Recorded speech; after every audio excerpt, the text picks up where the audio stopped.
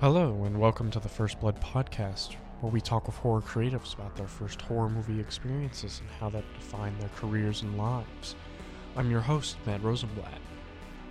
A little bit of insight about some of my first bloods before we get into the episode, and this ties in with our guest this today, actually.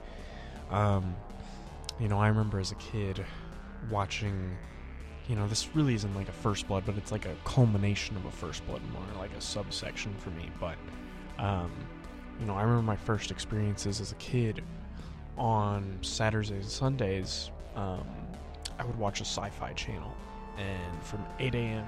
to like 10 p.m., I'd be watching all these mixture of movies, and every Saturday night at 8 p.m. there'd always be a new movie. And I remember that being really special to about when I was about 6 or 7 up until I was like 12. And it's kind of crazy how that really shaped, what I liked and what I didn't like from there. And I do view it as a huge defining moment for me as a fan. And that brings in our guest, Thomas P. Vitale, Tom Vitale short, more is what he goes by, but formerly Thomas P. Vitale. I first met Tom at Fantastic Fest when I interviewed him, Brett Simmons, and Griff First for You Might Be the Killer. And, we've since talked a little bit after that, and he was kind enough to come on. And mentioning the Sci-Fi Channel, he was a big part of a lot of what they made for numerous years, and worked on numerous, I believe hundreds of films is what he says.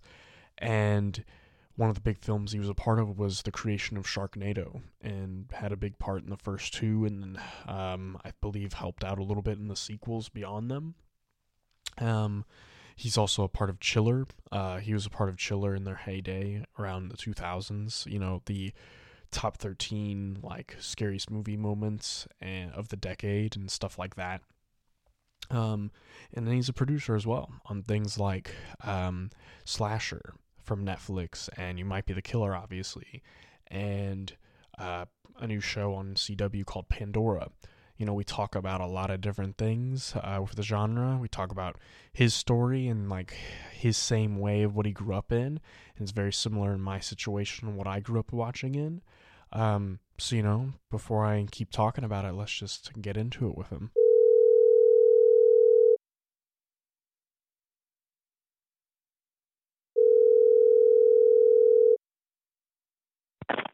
I want to jump in first with obviously we talked about it a little bit just now, the Chiller 13, because I know for me as a kid watching, I remember coming across those at the end of the decade, like the Chiller's scariest movie moments of the decade, and the scariest movies of the decade. And so I'm curious to know how you really got involved with that, and just seeing how it aged from there. Yeah. So Chiller 13 was a series of specials that we did at Chiller Network. And I was running Chiller Network. I was running all the programming there, and some other aspects of the network. And we were getting into doing original programming on Chiller. And one of the things that people love on television, or countdown shows. I mean, take a look at all the fun countdown shows on cable. VH1 does those. I love the '80s, and I mean, there's so many great countdown shows. And let's do a countdown show on this great genre we all love, on the horror genre. The issue was I didn't want to do a countdown show that was like every other countdown show. Oh, here are the best, horror villains. Here are the best this or that. Well, I want to do something that was kind of both informative and also fun. And because I mean this genre, the horror genre, is a genre that people have fun with. This is a genre that people love and celebrate. I mean that's the whole point of horror, to be entertained. You scream, you laugh, you feel the suspense. It's there's so much in this genre. So how do you make a countdown show that's both informative, because that's what countdown shows are, this happened on this date and this person was in it, but also fun and entertaining. So that's where we did Chiller 13. We had a mix of knowledgeable people in the genre, as well as comedians. and we'd show clips of the films, and then we'd have people sit down and kind of give their take on the film. Um, and these specials were so popular. They aired over and over and over again on Chiller, and the Nielsen ratings were really strong for them. And we got great feedback on social media. I'm really proud of those specials. Yeah, I mean, I remember being a kid watching them because I remember they came out at the tail end of the decade of like the 2000s, and I guess I don't remember the exact age, but but I had to have been like anywhere from like 14 to 16 when they came out, and I remember watching them to death. Um, and then like The uh, question for you then is, were you both informed and entertained at the same time? Because that's what I was trying to do with those specials. Yeah, I would say so. I mean, like I mean, I was definitely entertained, for certain. I can't. It's gonna be tough to go back to like my 14-year-old brain to remember how I was informed. Um, but I mean, like I was definitely entertained because I mean that's something that I still like went back and like looked for on YouTube recently to watch, even before like we were gonna do this episode and before I put the dots together that you were a part of it. Um, so I mean, like it's something that I just like going back to because it's like interesting to hear like how the opinions. I'm curious to know like about the opinions and like how did the rankings come about? Was that like amongst everyone that you brought on, or was that amongst like the chiller people, or was that up to your discretion? Like the rankings, The rankings, the rankings were made by me and my team. And we on social media, which social media was kind of just starting out, 10 years ago when we came out with these movies, but when these specials. But we wanted it to be controversial. And we went out and we even said on our social media platforms that we expect this to be controversial. We know people are going to, and I think some of the, even some of the promos, what's your favorite? Do you agree with us? Do you disagree with us? Let us yeah, know. We're going to leave out some of your favorites. We yeah, just will. We're going to have a number one that you disagree with, but that's the part that's part of the fun of rankings too, to start that conversation and have people debate.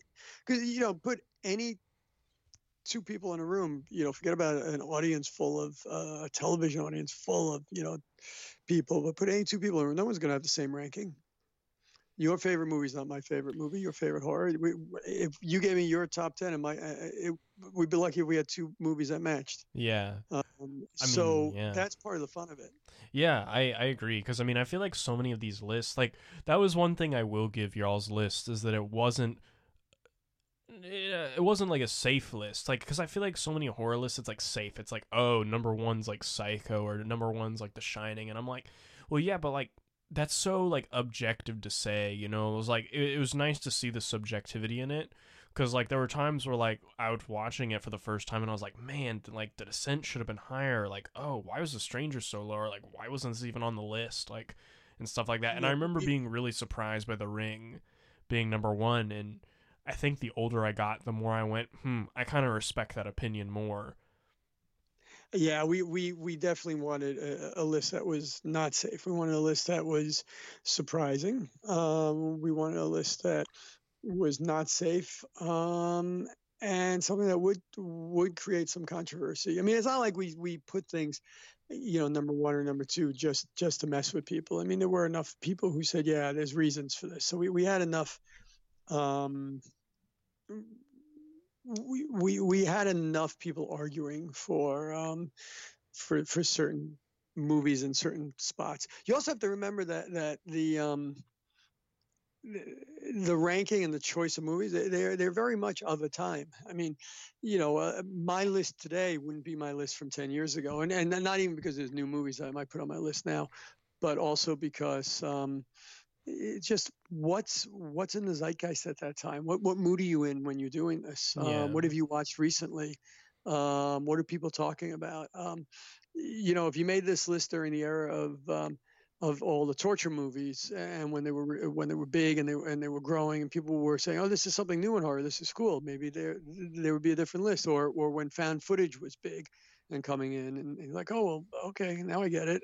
yeah, Now we're in a time of more, I guess everyone's calling it elevated horror, and we could talk about that later. And you know, the pros and the cons of even saying using that word, which is I think is controversial as well as a lot of other people. But maybe a different group movies would count now. When are slashers big and in? So I think these lists change from year to year based on what's going on in the marketplace as well. Yeah, I would agree. I mean, I guess from letting it like I guess, and this may put you on the spot a little bit, but taking like that same list and putting it in 2019, what do you feel like from your perspective is kind of aged the best? Like, what do you think is still either being talked about, and like sequels or anything like that aside, just from like the context of it now, like just which do you think the film has like aged, their legacies aged the best from that decade? Well, there were three Chiller 13s. So there was great. There was first we did the decade scariest movie moments, and Yeah. supposed to decade's best movies. We want to do scariest moments. That's another way, by the way, to make the list different, because we're not saying what are the best movies. We're saying what are the best moments. Yeah. And we did most horrifying hookups and great American slashers. Yeah. And partly that was also based. Great American Slashers was also based on the scheduling of it, because I think if I'm remembering correctly, it premiered around July 4th, when you're having all these sales, Great American Car Sale, Great Mm-hmm. American Mall, and stuff like that. So part of it was just a scheduling trick. Yeah. You try to do things that, and Great American and Scariest Movie Moments was, we scheduled it at the end of that decade, so it was kind of our New Year's special. So some of the and then Horrifying Hookups, if I'm remembering correctly, was probably scheduled around Valentine's Day. So some of it, the themes were chosen based on the calendar, because that made it even more fun. So we're not saying what's the best movie. We're saying what's the most horrifying hookup. Yeah. Have a laugh before Valentine's Day. So when you say what's held up and what hasn't held up, I think all the movies we talk about or talked about are still held up, but held up vis-a-vis the theme. Yeah. Is so I think the whole list still holds up because of how they were themed. Yeah. We never wanted to do, and that's why I said we never wanted to do the straight ahead best movies, because that's, everybody does that. You just Google for that. You can Google best horror movies, and you'll find tons and tons of different, countless different lists from different fans and critics. So Mm-hmm. we didn't want to do that because we weren't adding anything new to the conversation. We wanted to theme it. I think of when the MTV when the MTV Movie Awards first came out. I think they still do these categories now. They didn't just do like best movie of the year. They did best kiss, Oh most yeah, exciting. like very Uh, specific things of like yeah, best kiss, best fight and scene, best. and I know the people who produced those specials, those award shows, and I remember talking to them. This was a long time ago. I remember talking to them, and they said that they had to be different. Mm-hmm. Why? What does an MTV Movie Award mean? What does that mean? Why them? And why do we care about them when we have the Oscars, we have the Golden Globes, we have Critics' Choice Awards, we have these other award shows? How do you say this is an MTV movie award show, and this is the attitude of MTV? So that stuck in my head for decades, actually, those conversations. Yeah. And and I said, what does it mean to be a Chiller countdown? What does Chiller Network say? What does it stand for?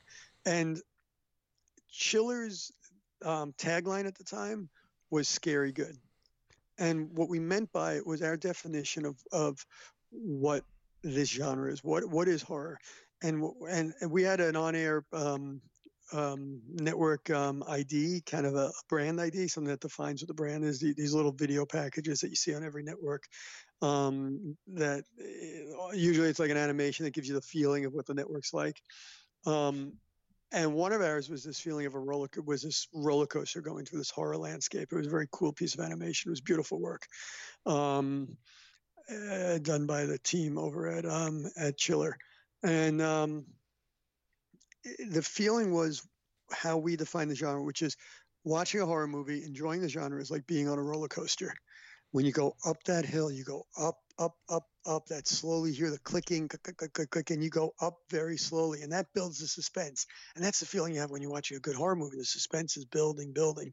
Then you get to the very top, right before the moment happens, and you teeter there. And just for a split second, you wait, and your breath catches. And then, boom, you go down the big hill. And what do you do when you go down the big incline on a roller coaster? You scream. And that's the moment of that something happens in a horror movie, and you scream when it happens. Yeah. And then what's the last thing? What's the last thing you do when you get off a roller coaster? I mean, you catch your breath. You catch your breath, but then what do? You and your friends laugh and you high five each other. Oh yeah. No, I mean, and that's the experience of a horror movie. You have the suspense, the teetering moment, the scream, then you catch your breath and you laugh and you enjoy it with friends, and it's a social thing. And that was the definition of horror by the network. So we said that's the attitude of Chiller. This attitude of suspense, of fright, and fun. So the Chiller 13 specials needed to reflect that and reflect the attitude of the network. Yeah. And they did, and that's what we were trying to do. Just like MTV wanted their movie awards to reflect the attitude of that network. Yeah. So that's kind of where that all came from. Yeah.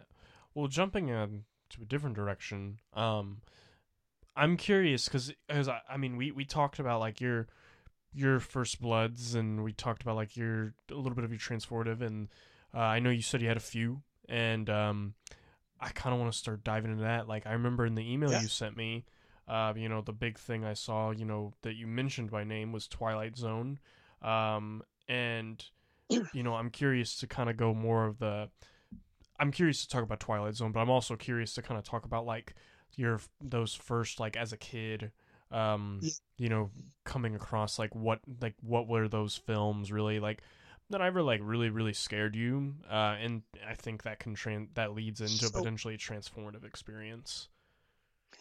So for me, getting into the genre was a gradual thing. There wasn't, and I know the theme of this podcast is First Blood, and my friend Brett Simmons, your show with him was fantastic, and he had his First Blood. It was a really central, singular moment, a singular movie. For me, it was a lifelong, gradual, being pulled into the genre gradually throughout life. So I grew up in the New York area, and in New York there was something called the 4:30 movie on local channel 7 in New York, WABC, and it was at 4:30 to 6, right before the local news. And it's when they used to run movies in the afternoon, and you come home from school, and I'm at a young age, and I watched way too much TV as a kid. I guess I work at TV and film now, but it was probably the only. That was my vice as a kid. I didn't do anything else, but I watched too much TV. And my parents were always like, go out and play, get outside. So, you go out, but then I'd run back inside and turn the TV on. I loved television. Yeah. And that's kind of why I got into this. And the 4:30 movie was one of those things. I mean, to me, a perfect afternoon would be, cold winter day and sit down and do your homework in front of like Lost in Space on Channel 5 from 3 to 4, and then play outside from 4 to 4:30, and then get inside for the 4:30 movie. And the 4:30 movie would take all these great horror movies and creature features from probably the 40s, but definitely from the 50s and 60s, and cut them short. So you'd only have 90 minutes. With commercials, they probably had to cut 10, 15 minutes out of the movie. So they used to talk about it as, cut to the good stuff. You'd see Roger Corman movies, you'd see Hammer movies there, and AIP movies, if you know that old production company, and a lot of the Godzillas and Gammas, and you'd see all these movies.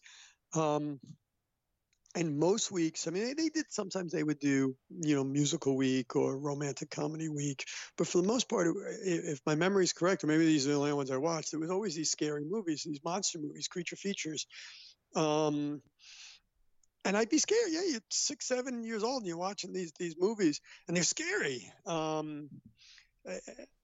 But I couldn't turn away. And, sometimes you give you a little kid, you get nightmares at night, they'd stick with you. But the next day you wanted to see it again. And the next day you wanted to see more. And then you discover Twilight Zone, which would run in New York at a lot of times at 11 o'clock at night. There'd be repeats of the Twilight Zone, and you'd watch that. And some Twilight Zone stories are very heartwarming, and some are very sci-fi. There's other episodes like one of the scariest ones is the Talkie Tina episode with Telly Savalas with the killer doll that actually takes revenge on the abusive father. Um, and then when she looks at him and says, "I'm Talkie Tina, and I'm going to kill you," Yeah. and she says it so sweetly. It's such a great moment. It's done so well. Um, that was a moment that was incredible. Just scary and cool, and it surprises you. And then you look at these, all the puppets and dolls that are in the house, with a house full of kids and stuff, and it's like, are any of Yeah. these dolls haunted? And I think that actually, okay, so here's a strange story. When I was, I think, in kindergarten or first grade, for Christmas, I got a hand puppet from a relative of an old actor named Soupy Sales, who was a comedian for kids, and he did a lot of hijinks and pie throwing and silly things. And he had his own kids show in the afternoon, and very funny and very popular. He goes back to probably the 50s, and he was still on the air with original stuff in the 60s and 70s. And they made this puppet, but it was probably cheaply made. You could actually find this thing on eBay. It was cheaply made. And the face, you ever see a doll or a puppet face that's just not right? It looks kind of weird and creepy. Oh yeah, my sister had a bunch of dolls growing up in her room, and it was just nothing was good was going on in that shelf. So I get this doll, this puppet, hand puppet, and okay, great. Put it down. I didn't really like the look of it, but I liked Soupy Sales. He was very funny. His show was very funny and stuff. Put it in your hand, play with it a little, and you put it down. Your parents put it on a shelf in your room. So I'm in bed that night. So I guess it was Christmas night. I'm in bed, and the moon's reflecting and through the window, and so the shelves lit up, and parents say goodnight, close the door, looking up, and the moonlight catches the puppet's face as I'm looking, and in my mind, I must have been half asleep at the time, and I'm thinking Talkie Tina because now I'm thinking about that Twilight episode, and all of a sudden the doll, at least in my memory, when I experienced at the time, the doll gets up off the shelf, climbs down the shelves, and starts to walk across the room towards me like it's going to kill me. This is what I saw in my mind's eye. And my breath caught, and I remember then as like a first grader or whatever, I was screaming for my parents, who came running in the room. And as the door opened, the doll turned around, ran back to the shelf, and then sat there and just smiled down at me like, ha ha ha. So I told, 6-year-old, telling my parents what I saw. And to my parents' credit, they said, okay, we're going to get rid of this. So they took me down and they threw it in the garbage outside. They put the lid on it, which is exactly what Telly Savalas did in the Twilight Zone episode. He puts the lid and the doll still gets out. So I actually made them tape the lid down. oh my. In the middle of the night, which they did. They taped it down, and then I was able to go back to sleep, and the thing got thrown out. Wow. So Talkie Tina was a really good, I don't know if it's a first blood or not, but as you're defining it with other guests, but it was quite a Twilight Zone episode for me. Yeah. I really want to go into because you talked about creature features and the whole like that era of film, and I feel like I can see where that inspiration comes from for you, because I feel like you've had such a big play in the creation of a lot of creature films, whether it be from like the sci-fi era of film, and then specifically we did over 300 creature feature and kind of horror and supernatural movies and sci-fi mixed in there when we were doing the sci-fi original movies over about a 15-year period. we were doing about 2 a month. We did over 300 original movies. We had a great team and at Sci-Fi, and we did all these wonderful TV movies. And it's not just the creature feature movies from 430 movie. It's the idea of MOW, so made for television movies are called MOWs.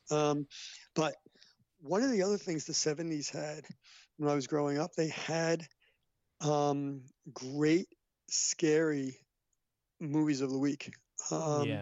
I don't know how, and there's a new book out all about the someone just came out like a year ago. You gotta look it up. It's a wonderful book on which I have here. I just don't remember the title of it off the top of my head, but there's a wonderful book on the scary movies of the week from the mostly from the 70s.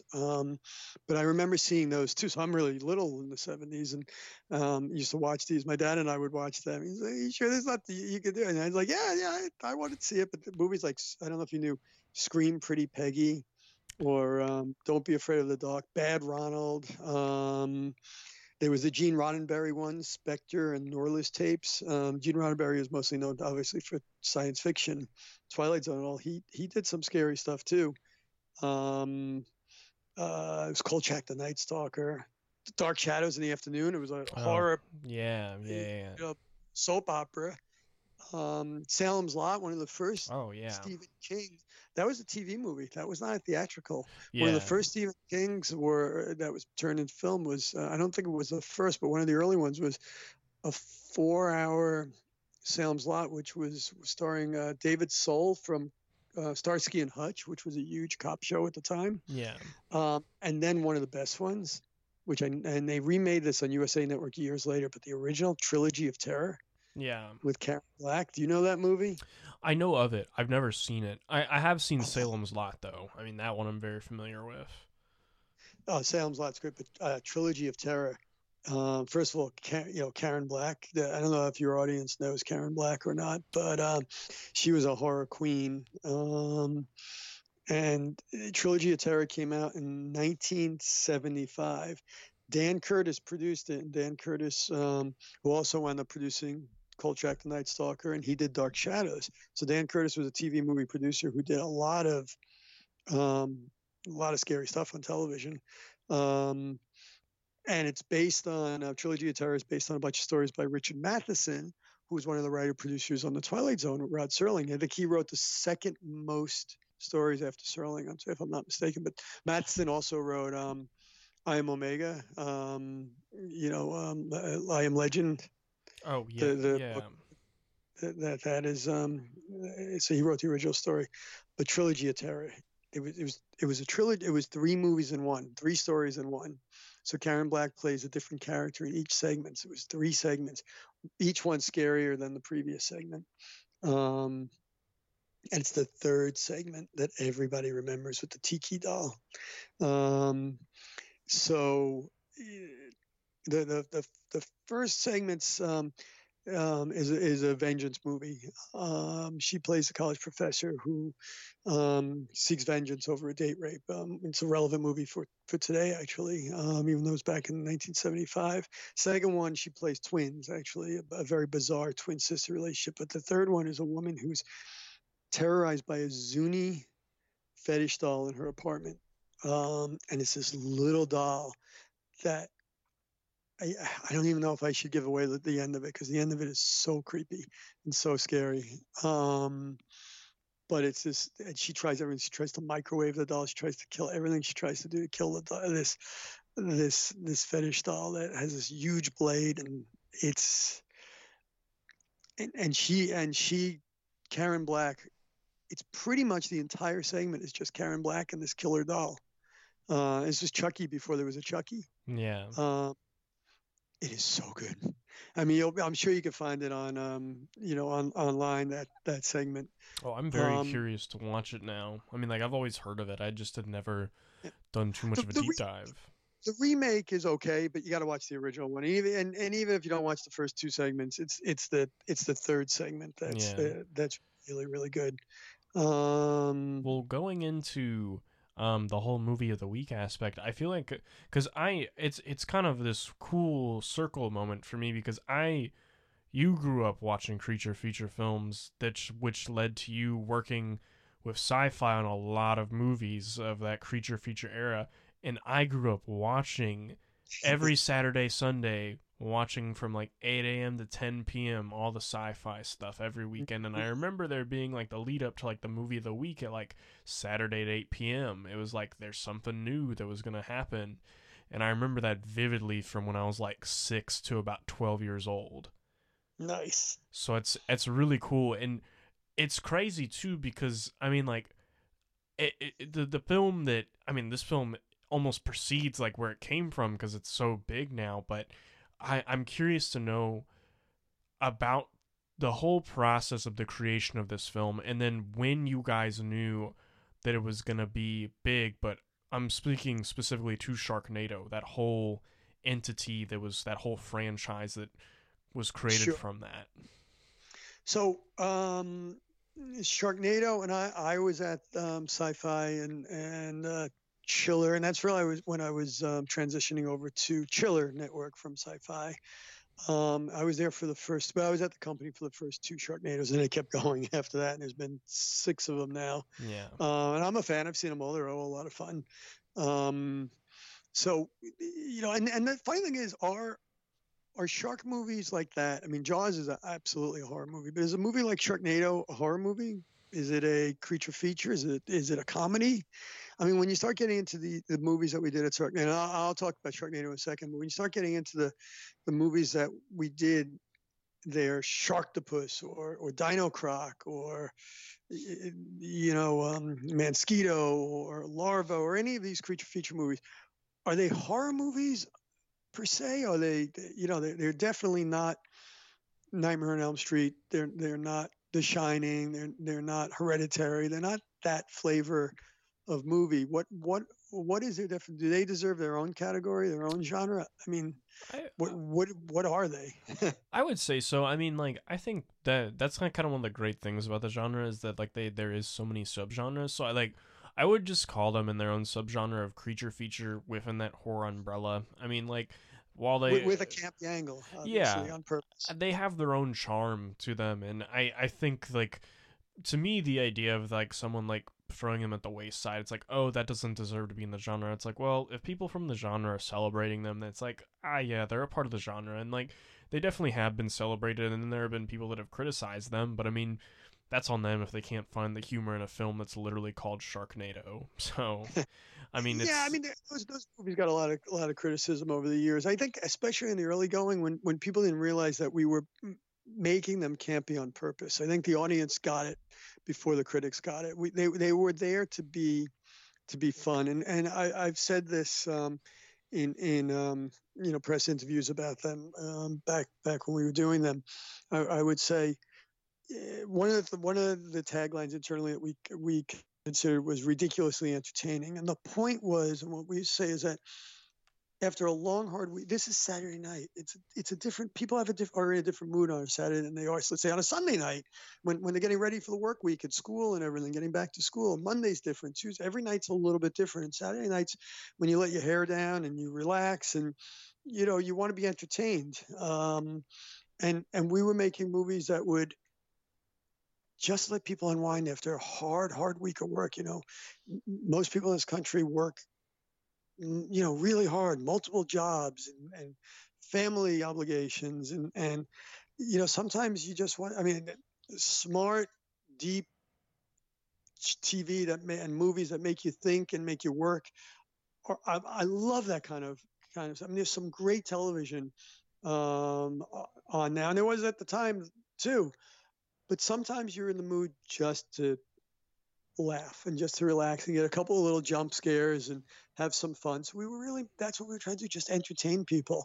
And it's funny, people, you would say, oh, what are these movies? Oh, what are they doing here? They're so campy, they're so silly. But if you think about, is there a difference between that and a sitcom where people just want to sit back and laugh too? We're just giving people laughter within the context of a creature movie, as opposed to within the context of a living room, which is what a sitcom is, right? Usually. yeah. Um, so the way Sharknado came about, so obviously, so not all the movies were campy to that degree. A lot of the movies, there were some movies where we actually did some straight ahead horror, and some movies where we did, straight ahead science fiction, and then we did a bunch of disaster movies, action disaster movies. But one of our subgenres for the sci-fi movie were the campy ones. And in terms of Sharknado, Anthony Ferrante, who's the director of all the Sharknado movies, he had written a script for sci-fi called Leprechaun's Revenge. It had nothing to do with the theatrical Leprechaun movie. It was a different Leprechaun movie. But every year that the team and I, we would look at the calendar for the following year and say, what does the calendar look like? How many movies do we need? When are we going to air them? They were usually on Saturday nights. And in that year, the Saturday night, St. Patrick's Day fell on a Saturday. We're like, oh, we should do a Leprechaun movie on this particular Saturday night. So Anthony wrote this, and he was a writer-director who had done a bunch of movies for us, and he wrote this movie called Leprechaun's Revenge, and he used the word Sharknado in the script. He said basically, I don't know. I don't remember the exact thing. Two characters were talking in the script, and one character said, "You have to tell the authorities about this leprechaun." And he said, "I'll be a laughing stock. Do you remember last year's Sharknado incident?" Anthony wrote that, and it's in Leprechaun's Revenge, that line. And it was kind of a throwaway line, just a little joke in Leprechaun's Revenge. So one of the guys on my team who had read Leprechaun's Revenge first, came into my office and said, "Look what Anthony wrote here. He used the word Sharknado." And we're like, "Oh man, that's funny." And we had already been talking about doing a flying shark movie. We had a couple of other pitches previously for a flying shark movie, and they said, "Look at this word, Sharknado." I was like, "Wow, that's cool." And they were like, "Yeah, we got to make this." And so it was just, we were always looking for titles. People would come to us with these crazy titles, and a lot of the movies started from, what's the creature, what's the title, how do we combine, I know, like Sharktopus. Sharktopus was a title first, and then it became a Roger Corman movie, but it was a word that we knew we could build something around. So Sharknado was also just a title. No one expected it to be what it was. I mean, one of the things that happened with Sharknado was, instead of airing on a Saturday, it premiered on a Thursday night during the summer. We were trying to mix things up and try some different things, and in the summertime, there's less original programming on, so there was less competition on Thursday. And we're like, hey, let's try the movies on a Thursday night and see how they do this summer on a Thursday. So I think because it aired on Thursday, and Twitter was just starting to take off, and because it aired on Thursday, a couple of people who were like known comedians and known actors and commentators and all started to, and people with big followings started to tweet about it. And then other people jumped in, and all of a sudden it's like, wow, what's going on? I remember getting, a text from somebody in my office saying, "You got to go on Twitter now. This thing's blowing up." And then I sat there at home and watched Twitter side by side with the movie. And in the past, we had some movies that had made some noise on Twitter, but nothing to this degree. And it just blew up on Twitter. And I think, if I'm remembering correctly, it was the second most tweeted thing of the year, or entertainment thing of the year, outside of the Game of Thrones Red Wedding, I think was number one, if I'm not mistaken. But no one expected that, because it was just one of 20-something movies we had that year. And we had other movies with, great titles that had gotten a little buzz. We did one thing called, guy in my office, Russell Friedman, came up with the idea for kind of a Noah's Ark movie, but it was a dark ark, this thing, Monster Ark it was called. And it was this idea, and it takes place the present day, that there's all these specials hunting, searching for Noah's Ark. Oh, we found Noah's Ark. Did we find it? Or is this the wreck of Noah's Ark? So we have a group that finds the remains of Noah's Ark, and it turns out it's not Noah's Ark. It was his quote unquote first ark. And the backstory is that before Noah was picked to save two of every animal, he was given a job first by God to round up all the creatures, because there's a line in the Bible somewhere, I think, that says from the creatures from before the time of men. So and there was a few that were still on earth. So he had to round them up, bring them out in a boat, and sink the boat to save the world to clear out these old evil creatures. And one of them, survived in some state of suspended animation when they dug up the monster ark. So then there were soldiers and people were to fight this creature. And it ends where someone, finds Noah's staff, and it's magical still. And he's got to find his faith. And because he had lost his faith, he finds his faith. And he's able to defeat this creature from before the time. And so it was this whole kind of quasi-religious, fun story with Noah and Noah's Ark. At the time that it came out, which was before Twitter, when we aired Monster Ark, it was a trending topic on Yahoo, because everyone thought that, did someone find, was there another ark? Was there a second ark? Because we went out and we just said, yeah. A movie about, it was a movie. We didn't say we found it. We just said we made a movie about Noah's other ark. I mean, that's what the movie's about. Everyone's like, well, what does that mean? So it was a trending topic on Twitter. So things had trended before, but Sharknado hit just when Twitter was taking off. So it was the timing. It was a great title, great execution. The movie is fun as can be. The name Sharknado is probably the best title, of that kind of campy, it in the title kind of thing that we ever had, right up there with Sharktopus and Mosquito and Monster Ark and a few other great titles that we had. Timed with the Thursday airing. So a lot of the tastemakers on Twitter, the people with big followings, were actually home, as opposed to Saturday night where a lot of people are out. So they were home. The right people tweeted about it at the right time.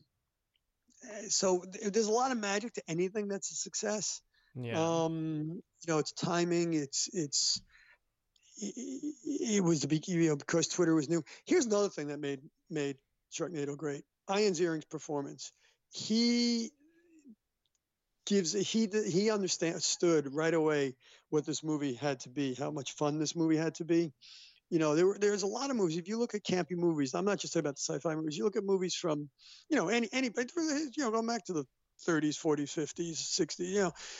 A lot of time people are in movies and they don't give it their all. You're like, oh, He just did that for a paycheck. She just did that for a paycheck. Oh, this one's barely in this. Great actor, but they're barely in this. And but when an actor gives it their all and says, I know what this is, and I'm going to give this and entertain the audience. I'm going to just take this and make this the most fun experience for the audience that I can make it.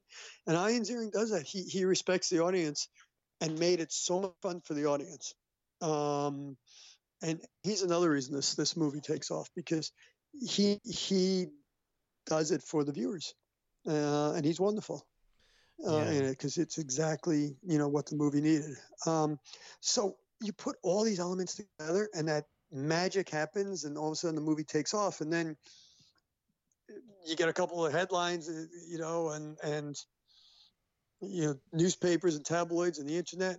One other thing that helped it was, before the movie aired, the production company, the Asylum, is the production company's name.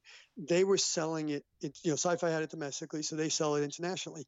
And they put out their first poster, which is a really wonderful. It's the poster that says Sharknado, and it says "Nuff Said" on it. Yeah. And that poster you can still see on the internet. That poster got out there because there was, at one of the I don't know if your audience knows, but a lot of movies are sold through these markets.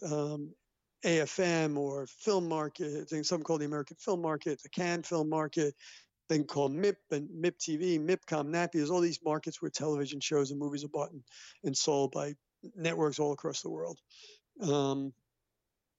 So they went out with this poster and got on the internet. Again, this was the early days when things like that got on the internet. And the poster itself got a little buzzy. So I think people were ready for it. It was the first time really that something like that had happened too with a TV movie. And then there was a New York Post writer named Don Kaplan, who saw the poster, and Don was a friend of mine from outside the industry. Actually, I knew him, but he was a TV reviewer, and he would always talk to me about what do you guys got coming up. But he's found this poster on the net, and he wrote about it. And then his article got picked up because it went out on the wire services. So before Sharknado even aired, there was this little buzz growing. So we knew this one was going to do well, but we never expected what it was. And then whenever something's a huge hit, no one expects, you hope for it, but you can't count on it, in any industry and sport or anything, you can't count on something being used. You hope it's going to be, but I think everybody was happily surprised by how much better it did, how much bigger it was. And then obviously immediately when something's that successful, you order a sequel. Yeah. And there were very few of the sci-fi original movies that were sequelized. We'll just come up with another name. We'll come up with another title, another story. But this was one of the few that got sequelized. And then they made 6 of them. All did well. It is a fun franchise. I'm curious to see, if what happens to that franchise going forward. They finished the story. Number 6 actually ends the story of these characters. Mm-hmm. And really, Anthony Ferrante, who's the, creator of Sharknado, wraps it all and the director all wraps it up in a really nice bow. But I'm curious what happens next with Sharknado.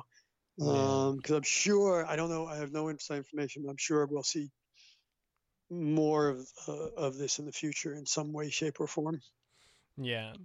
Well, I mean, it's crazy. I mean, the legacy that it's created. I mean, like, it really took over like the decade in a way of like that genre. And it's funny because like we were shooting a film last weekend, and I was telling people that like this was at the time whenever we had like set up to do our interview and talk about just the talk on this episode. And I was talking to one of the people on the set, and I was like, yeah, I was like, I was just like listing off the things you did, and then like I mentioned that you worked on Sharknado, and he was like, what?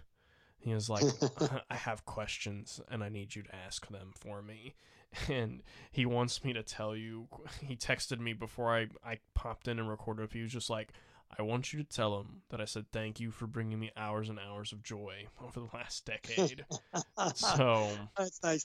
That's great to hear. And that's what those movies were. Not just the Sharknado movies, but all the movies that we did. They really were about, just entertaining the audience and finding a way to have fun on a Saturday night. At the time, sci-fi, had those movies, but also had like award-winning shows like Battlestar Galactica, which won a Peabody Award, which is one of the highest awards you can win in the TV business, in the entertainment business. I mean, we had programming of all types on the air, and you celebrate all of it. We had the long-running classic Stargate series and 2 sequel series. I mean, we had such incredible stuff on the air, and these fit the Saturday night audience perfectly, the movies. Yeah, I would agree. I mean, like, it's crazy because I mean, like, if I had to associate my elementary years of like being 6 to about 11 or 12 to a specific television station, it would be the Sci-Fi Channel. Like, I grew up on it, so it's really cool how I'm talking to someone that was a part of that whole world for so many years. So it's kind of wild and a full circle moment for me. That's the you talk about how you associate television and a TV network, with your entertainment memories, right? From being 11, 12 and those years, and your podcast is about, First Blood and movies and all. I would say that television, which doesn't get as much credit, when critics talk about it, but I would say television is maybe as formative, if not more formative than movies, and for a lot of people in terms of their entertainment experience. A lot of people in this business, television is as formative, is maybe more formative than movies, and partly it's because the difference between the experience of watching a movie and a TV series is very different. When you're at a theatrical movie and you go to a movie theater, you pay money, so obviously that makes it, right away you have certain expectations, and you had to, and there's effort. You had to leave your house and drive somewhere or walk somewhere, and you're sitting up and you had to get dressed. You're not in your pajamas. I mean, Yeah. so there's a whole thing about going to a movie. But when the experience is over, kind of over. You talk about it with your friends and family afterwards, but it's over. A TV series is something that you invite into your home. You're probably lying down on your couch or in your comfortable chairs. You may be in a pair of sweats or pajamas at night. You're there with your family. It's more intimate. It's in your living room. It's right there. You've invited it into your home, and then you invite it to your home every week. If it's a weekly TV series, like a Stargate, those characters come into your home every single week. You love these characters, and they become, and Stargate SG-1, that was a 10-year series. Those characters are with you 20, and there was 22 episodes a year. Those characters are with you, or 20 episodes a year. Those characters are with you week in, week out for so much of your life in your living room, in your home, and you're inviting them in. And you're sharing, and you're not in a theater, so you're sitting there with family, with friends, and you're actually talking about the show while it's happening. Um, and it's very different experience than going out to a theatrical film. And I think it is more private in some ways and more intimate. And the sci-fi movies were a series in some ways too. Just every week it was a different character, a different movie, but it was like an anthology series of movies. Yeah. Like Twilight Zone's an anthology of stories. Every week it was different actors, different stories. Some actors did multiple episodes, and some actors did multiple movies for sci-fi. But it's an anthology. Yeah. Um, It's and, interesting. but it's very personal. It's interesting that you mentioned the whole idea of, television and being more intimate, because I feel and like being more transformed almost, and it's like we've been progressing that way, I guess, ever since the advent of Netflix, and now there's streaming everywhere, to where it's like now the theater experience is so primarily at home. And Mm-hmm. it's fascinating, and I feel like you've also had a lot of part into that, because you've been a part of some things that are, like we can go into these two topics if you want, but like you obviously have Slasher, which you're an EP on, for some episodes, and that's on Netflix, and taking that whole like horror movie aesthetic and dropping it in an anthology show. And then you've got You Might Be the Killer, which got picked up by Shudder, and which is exclusively like that. It's basically like a horror movie section just in your home. So it's I'm curious to kind of hear about, like, well, it yeah, because it's like now the theater And I'll experience. do a shameless plug right now, but I Oh, also okay. I'm an EP on a science fiction series for the CW called Pandora. Yeah, yeah, Which was a summer series, summer of 2019, and season 2 will be summer of 2020. But you can catch all the season 1 episodes streaming free on the CW app. There's my shameless plug. But yeah. Pandora, check that. It's great, great science fiction. And by the way, Brett Simmons, who you interviewed for this show recently, is one of the directors on Pandora. Yeah, it's really cool. I'm still meaning to check out the show. I picking up on cable is like a tough one for me, just because it's like like we have cable, but it's just always tough to pinpoint it. But now that I know where I can watch it, I'm just Yeah, gonna do it's it. and CW is a broadcast network, so even if you have an antenna on your house, you can get it on CW. You can get CW, which is different than cable. So excited about that show. Slasher is it's an anthology series, but it's a season long anthology. So every 8 episodes tell a single story over 8 episodes. So there's 3 seasons, 3 different stories. And You Might Be the Killer. Brett Simmons and I did a kind of a send up of the genre, a Yeah, loving send up of the genre. You have to know the genre and love the genre to have made Slasher. I mean, Slasher is definitely made by people, not just me and Brett, but other people who are on it. We all of us really love and celebrate the genre. And slasher, I mean, You Might Be the Killer. That thing played in about 20 film festivals, so it seemed to be a fan favorite kind of movie. It has Fran Kranz and Allison Hannigan, so two people from the Whedonverse are in it, um, and it's fun. Yeah, and it's cool because that's like, I mean, that's how we met originally. That's right. So I At mean, Fantastic Fest, yeah, where it it's premiered.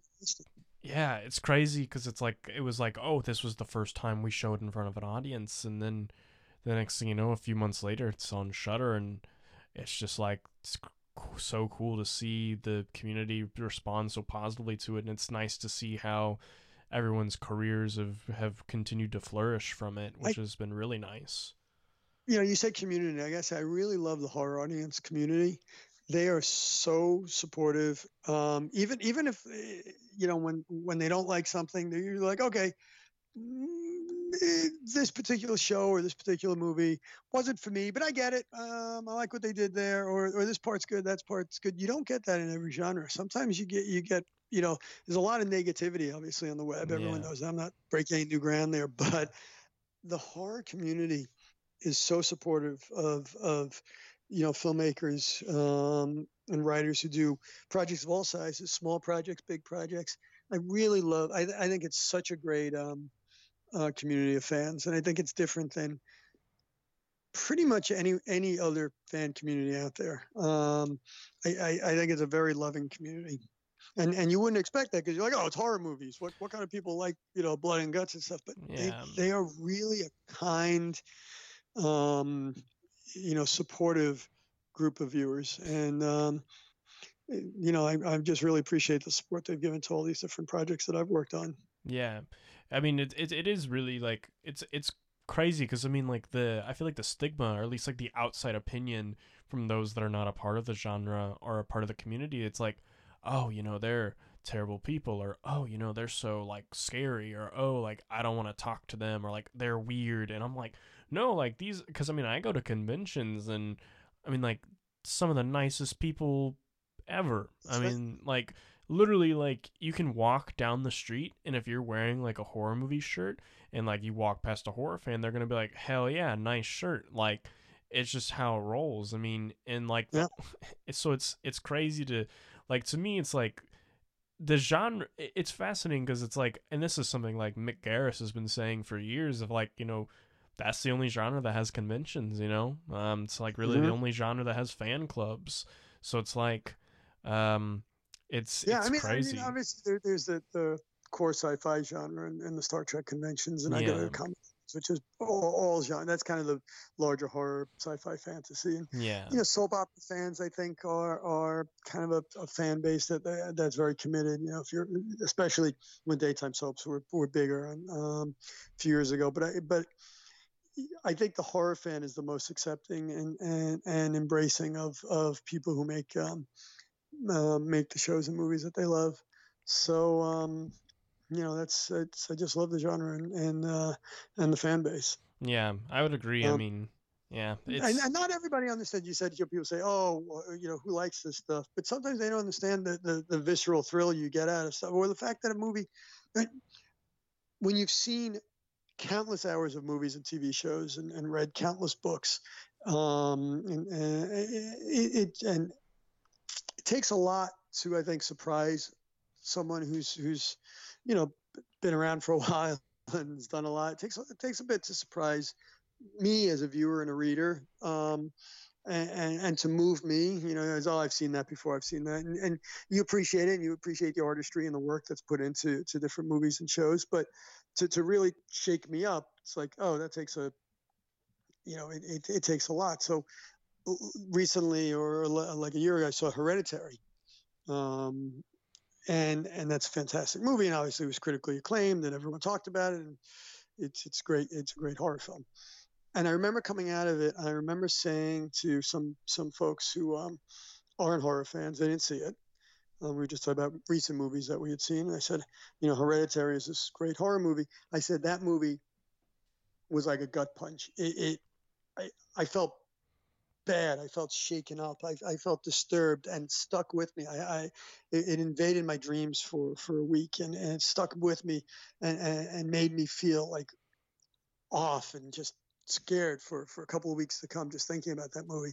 They look at me and said, "You're recommending that? Why would you recommend something that made you feel like that?" It's like, no, you don't understand.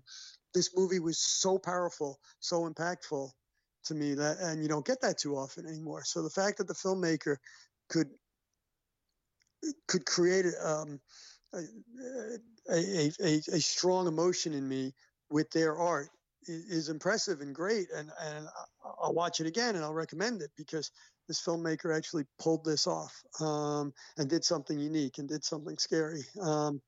And um, that's one of the things that I think if you don't love the genre, you can't understand why you want to experience something like that. Why you want that experience again? I can't wait till the next horror movie and it's not like Hereditary is the only movie that's done that in the last year, but not too many. So, and I can't wait to the next movie that, makes me think, makes me feel something in that visceral way, like a great roller coaster. Yeah. So yeah, I love the genre. Oh, absolutely. Well, one of the things I do want to ask you about, because I know you are a father, and how would you say that, you were young, and you obviously, from what it sounds, you had very good parents in the sense that they were really free in what they let you watch and let you be inspired by, and obviously that for you has worked out tremendously because you've had a great career from it. How are you approaching the genre with your children? Are they, in it, or do they want to be a part of it? Yeah, definitely. And you got to be careful about each child's different. There's no magic age where you can't say, oh, 6-year-olds can watch this, 10-year-olds can watch that, 14-year-olds can watch something else. Every child's different. Every kid's different. It doesn't break down across gender lines. It doesn't break down across age. Each child's different in terms of what they want to see, what entertains them, what excites them, and what disturbs them in a good way where it's just fun and then they get scared and then they laugh and then they're over it, or what will really bother them. So you've got to know your child and you've got to watch very carefully. I mean, I'll sometimes I'll go to a horror movie, the theaters, and something like Hereditary, and you'll sit there in a theater, and there will be 5, 6-year-olds sitting there. It's like, why is a parent taking a kid to a movie like Hereditary? On the other hand, some parents won't let a 14-year-old watch Sharknado because we it's a horror movie. It's like, no, So and like I said, it's not really just about age, but every kid's different, and you've just got to know your kid. And my kids are all different in terms of when they were ready for different types of movies and different types of scary movies. And it's not even about body count because like my kids at a young age, they watch Sharknado and they thought it was the funniest thing ever. But you might be the killer. They're like, yeah. When they were younger, they're like, yeah, I can't go there. And like, well, it has a smaller body count than Sharknado. Like, yeah, but it's different. I'm like, of course I know it's different.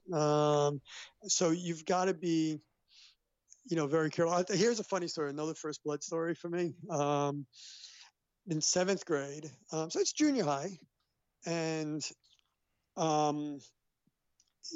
they have I don't know why they had an assembly where I do remember why.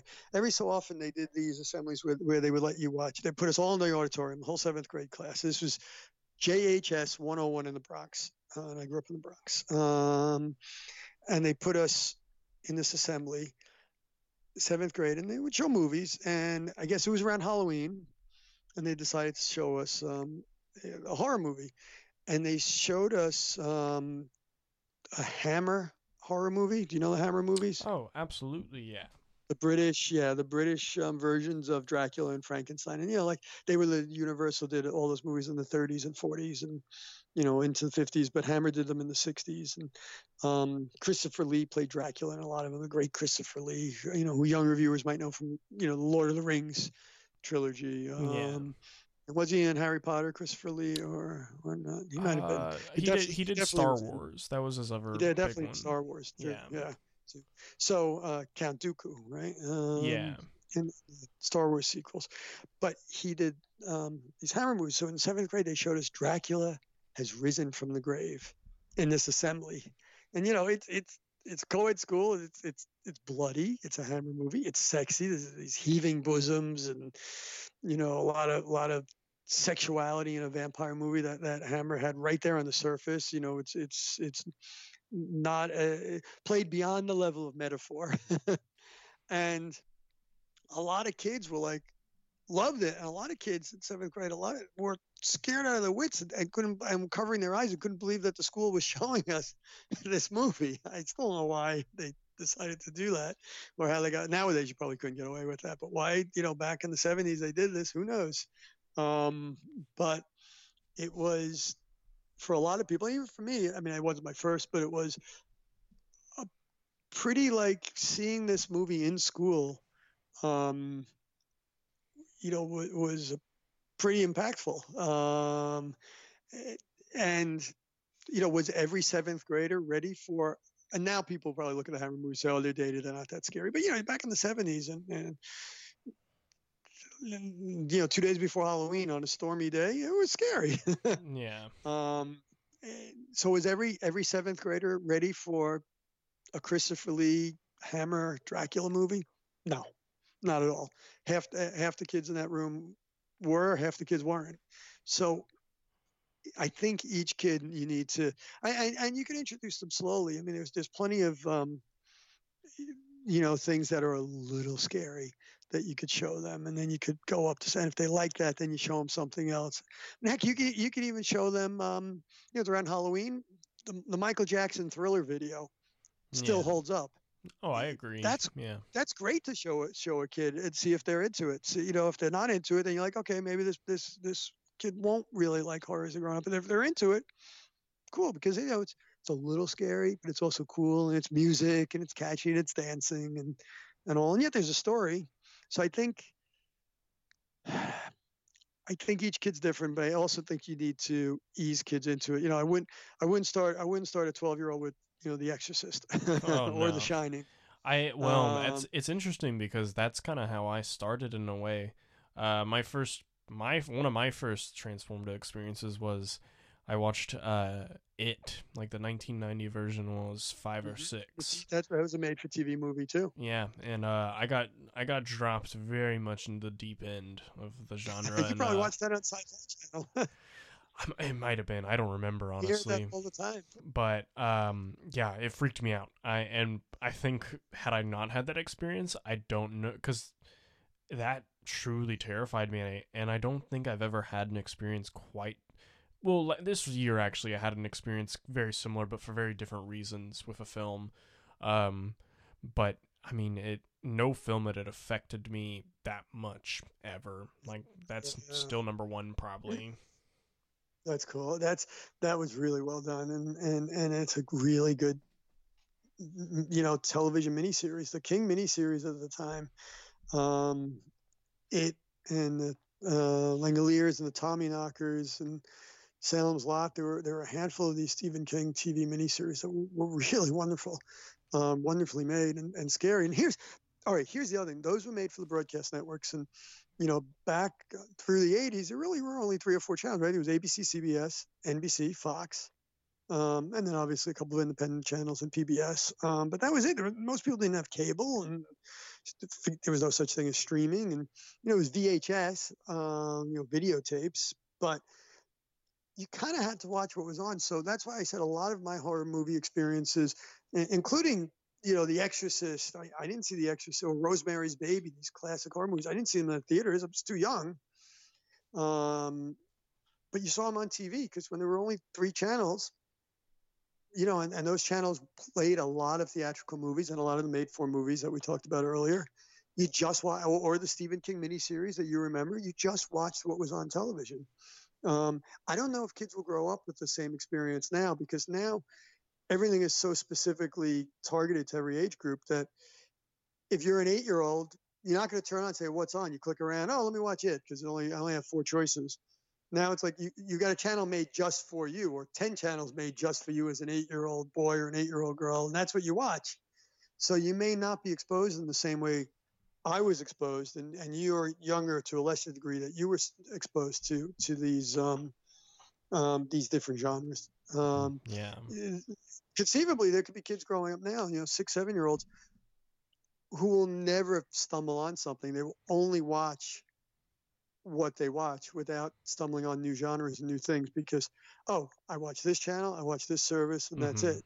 So I felt I was very lucky because I got to see, growing up, I got to see every genre, and TV, I got to see Hollywood musicals and Yeah. sci-fi, a lot of cop shows and romantic comedies. I mean, you got to see everything.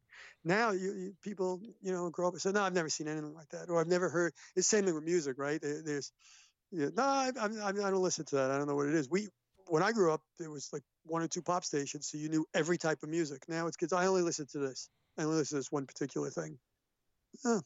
So I love all the choices we have, and I love having endless numbers of channels and services and places to catch stuff.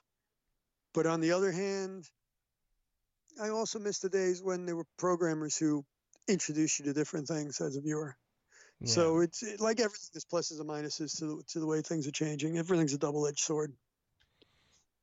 Yeah. I know. I would agree. I mean, it's the stuff has changed a lot, and I mean, I'm very fortunate to have grown up at the I mean, I grew up in my elementary and middle years of right before cell phones became big, or at least smartphones, I should say, and then streaming and social media. So I was very lucky to get to grow up and have something like the Sci-Fi Channel and have other channels, and then get to watch Chiller as well, and now having things like Shutter, and then getting to grow up in the whole era of Blockbuster and having everything there. So I mean, Blockbuster video stores. Yeah. yeah. And not a lot of, I mean, most people will know what that is, and some people won't, and I mean, that's Yeah. just the Well, shame of it.